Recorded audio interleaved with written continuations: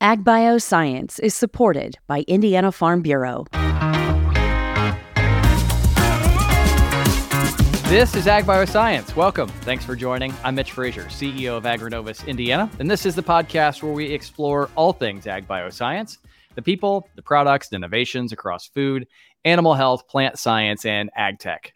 Storytelling, relating to an audience, helping others understand challenges and opportunities. These are all critical to advancing the ag bioscience economy. Today's guest could host a master class on the topic. She is extraordinary. Over the past decade, she's emerged as one of the most influential influencers in ag. She's here to tell her story. Welcome, Michelle Miller, the Farm Babe. Michelle, welcome to Ag Bioscience. Hello, thank you. It's great to be here. I am elated you're here. Your work to debunk myths in ag is something that, one, it's electric, it's energizing, but I know it's become personal to you. Grew up as a 4-H'er, found your way back to ag. You got to walk us through the Michelle Miller journey to ag bioscience. Yeah, absolutely. I grew up in 4-H. My friends were farm kids. So I didn't grow up on a farm, but my friends were, and they got me into it. And I really loved it growing up. But I actually went to college in Los Angeles and got a degree from the Fashion Institute of Design and Merchandising. And I worked for Gucci on Rodeo Drive. I mean, pretty much ag. Yeah, right. So that's what most farm kids do, right? They go to work in Beverly Hills. I was there. And then I lived in downtown Chicago for a while. And so throughout pretty much all my 20s, I was a big city girl. And then I ended up dating a farmer and I moved to Iowa in my 30s and then spent most of my 30s as a farmer. And so my tagline is rodeo to the rodeo. Well done. Well done. Yeah. And so it's just, when you go from one extreme to the other, I became really passionate about telling the story of agriculture because I started dating this farmer and went from, downtown Chicago to a town of 1,000 people raising cattle and sheep and corn and soybeans and all that. And I was just really taken aback by how so much I thought I knew about agriculture was wrong. I was an anti-GMO activist. I would only eat organic, non-GMO, gluten-free, and believed a lot of myths around GMOs and factory farming or whatever misinformation is out there is really what I believed. It is wild, isn't it? As you gain this perspective. I mean, proximity is power, has been said by many, but this idea of being close to reality gives you just a powerful perspective. And you've turned that, Michelle, into what was, I think, can only be described as a pioneer in influencer marketing. I mean, the Farm Babe now roughly 10 years old, connecting consumers to realities of modern ag. For those that aren't familiar, what is the Farm Babe and what's the unique role it plays in today's now crowded field of influencers from YouTube and Instagram to all over the internet? Yeah, for sure. Yeah, I started, I guess some people call me the OG.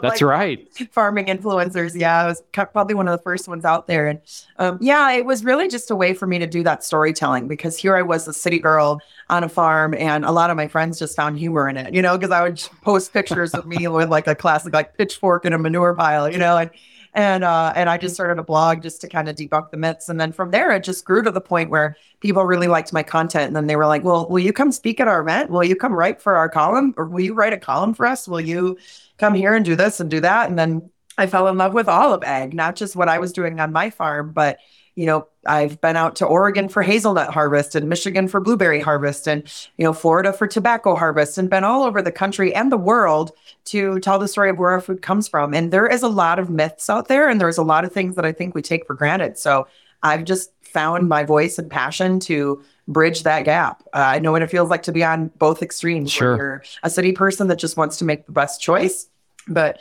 maybe don't really understand or feel comfortable with all the food labels and the noise versus actually going out there and saying, well, what's the real story behind, water quality or soil or animal health or whatever, so I always go straight to the source and give science a bigger voice. When was it? You look back over the last 10 years, the Farm Babe from idea to what it is today. At what point did you know? Okay, this Farm Babe thing, it has staying power. This is going to be what I do. Walk us through that. Yeah. So when I first started, I only had about 100 followers on my Facebook page. And I had a post that I talked about how much Roundup, because we were growing the Monsanto GMOs and spraying Roundup, right? So these were the things that people had a lot of negative media publicity or misinformation out there. And I just talked about it head on. I did a post that was like, yes, we grow it and we're real people who care. And we only spray one day a year, maybe two, and just talked about how we spray Roundup at a rate of 22 ounces per acre. So when you think of 22 ounces, you're like, okay, like beer can or two, like a couple, it's really not much on this massive area of land the size of a football field. And so I did this post just kind of putting that into perspective about how, no, we're not just drenching our fields, like we only spray 1 or 2 days a year and it's minimal and your food's very safe and we eat what we grow. And it was just kind of this common ground, like debunking of keeping it real in a way that everybody could understand. But that post, I had 100 followers and that post went viral and reached 18 million. Wow. And that was in the very beginning. And I was like, okay. And then that's when Cornell University reached out to me and they flew out to the farm and started filming me. And then I got invited to speak and got asked to do all these things. And so I became really passionate about GMOs. To start was kind of my first thing, was just because I feel like that's where some of the most biggest disinformation campaigns lie.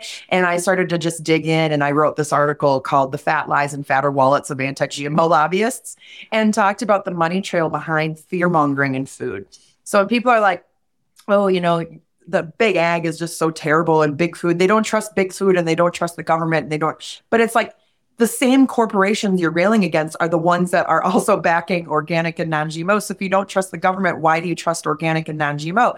And it's just the sales tactics that have gone on behind the scenes for people to think, well, if I'm not buying organic, I'm doing the wrong thing. And that's not true. And they don't even understand that like organic can still use pesticides, right? So it's like not the marketing behind food isn't as like pixie dust and fairy tales and unicorns like people think. And so the more I started busting myths, the more these topics were so hot, and I realized, okay, I've got something here. And I was able to go full time as the farm babe about 2 years in. Oh, that's incredible. That is incredible. We will look at what this innovation world looks like in the future. We'll do it right after this quick 60-second break. Being your own boss is a different kind of job. You have to work harder, smarter, and you can't afford to let your health slow you down. That's why Indiana Farm Bureau is there with more affordable plans for members who need to stay on top of their health so they can stay on top of their business, whether it's a farm or any other kind of company, concern, or enterprise.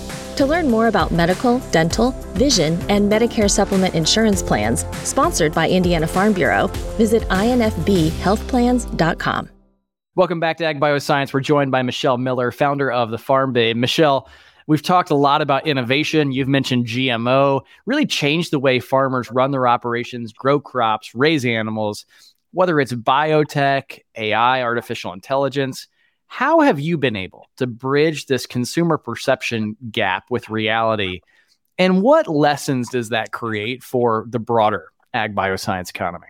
Yeah, I think I've had a lot of success just because I know what it feels like to be confused, because I used to believe all the misinformation. So when I go out to any type of farm tour, so I am a professional content creator, like for a living, right? So if you go to my website, thefarmbabe.com, there's more information on that. But as far as being an influencer, it's like I get the sponsors and the partners where I go out and I create that content. But really all I'm doing is sharing as I learn. And so I think my followers appreciate my no nonsense. Like I'm just learning. I don't ever claim to be some type of expert, right? Like it's okay. So I saw blueberry harvest once or twice. Like I'm not an expert, but it sure was cool. And I sure want to share with you guys what I learned today.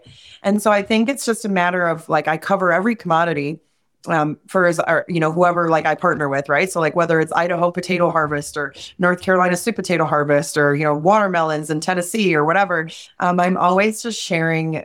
I'm doing it in a way that I don't think anybody else is, because I'm traveling and covering all different commodities purely from a perspective of come learn with me, and so I think that's been fun where people can kind of relate to that. It is incredible when you look at the diversity of production agriculture, when you look at the amount of innovation that's happening, it is extraordinary. And this idea for you to be able to give this front row seat, or maybe I say, buddy seat or right seat view of what's actually happening on a farm, what's happening in agriculture. It's become electric. Thank you. Yeah, it's been a lot of fun. I never in a million years thought that when I started this, it would turn into a full-time career and getting to do all this cool stuff. So it's what you say that you didn't know, but I mean, it has been extraordinary, Michelle, what you've done, right? Forbes, Dr. Drew, Business Insider, all of these folks are now turning to you, right? Turning to you for insight. And they're trying to say, okay, how is food made? Give us an insight into production agriculture. But I have to imagine in that journey, right, of talking with all of these A-listers, you've had some incredible experiences. Give us sort of a peek behind the curtain. What has been this journey that's taken you from Forbes to Dr. Drew and so many others? Yeah, it's been so cool. And, as a keynote speaker, a lot of what I preach is helping farmers understand the power of their own voice and help them understand that sometimes you can make a huge impact with the power of a tweet, the power of social media. And that's really a lot of what it's been. It's just been like, I'm just putting myself out there and just trying. I think a lot of times people think, oh, I can't make a difference. Nobody's going to listen to me. I'm just a farmer. And I think farmers are kind of like humble, and I'm trying to get them to like step out of their shell and realize the power that they carry and the influence that they can carry. And people just don't really get a chance to talk to farmers. They only hear one side of the narrative. They're just hearing from the animal rights activists or the food corporations or the brands that are trying to like sell you something, basically.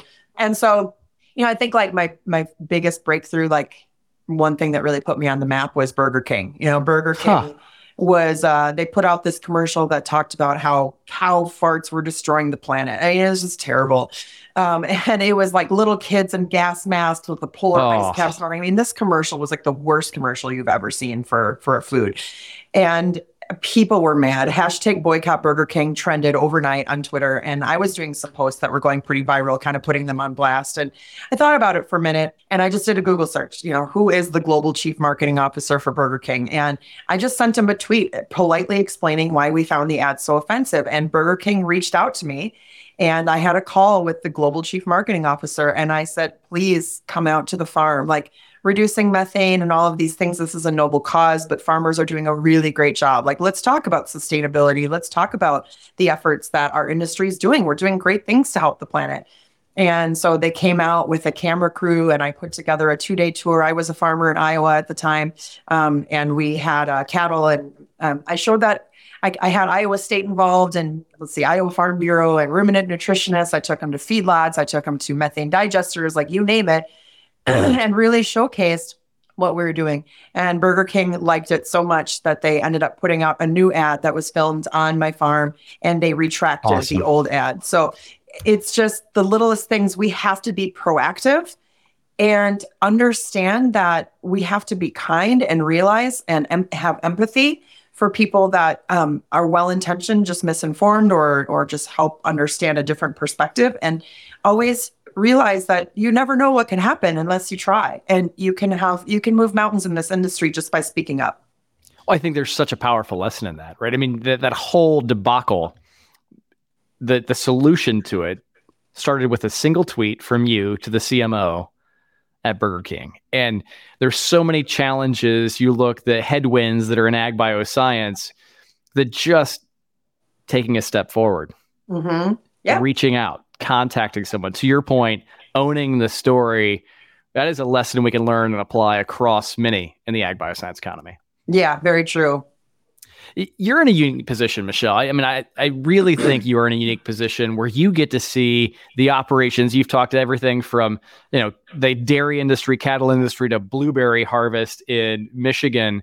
You also get a chance to see what's happening on these farms and the innovation that's making it all possible. What do you see?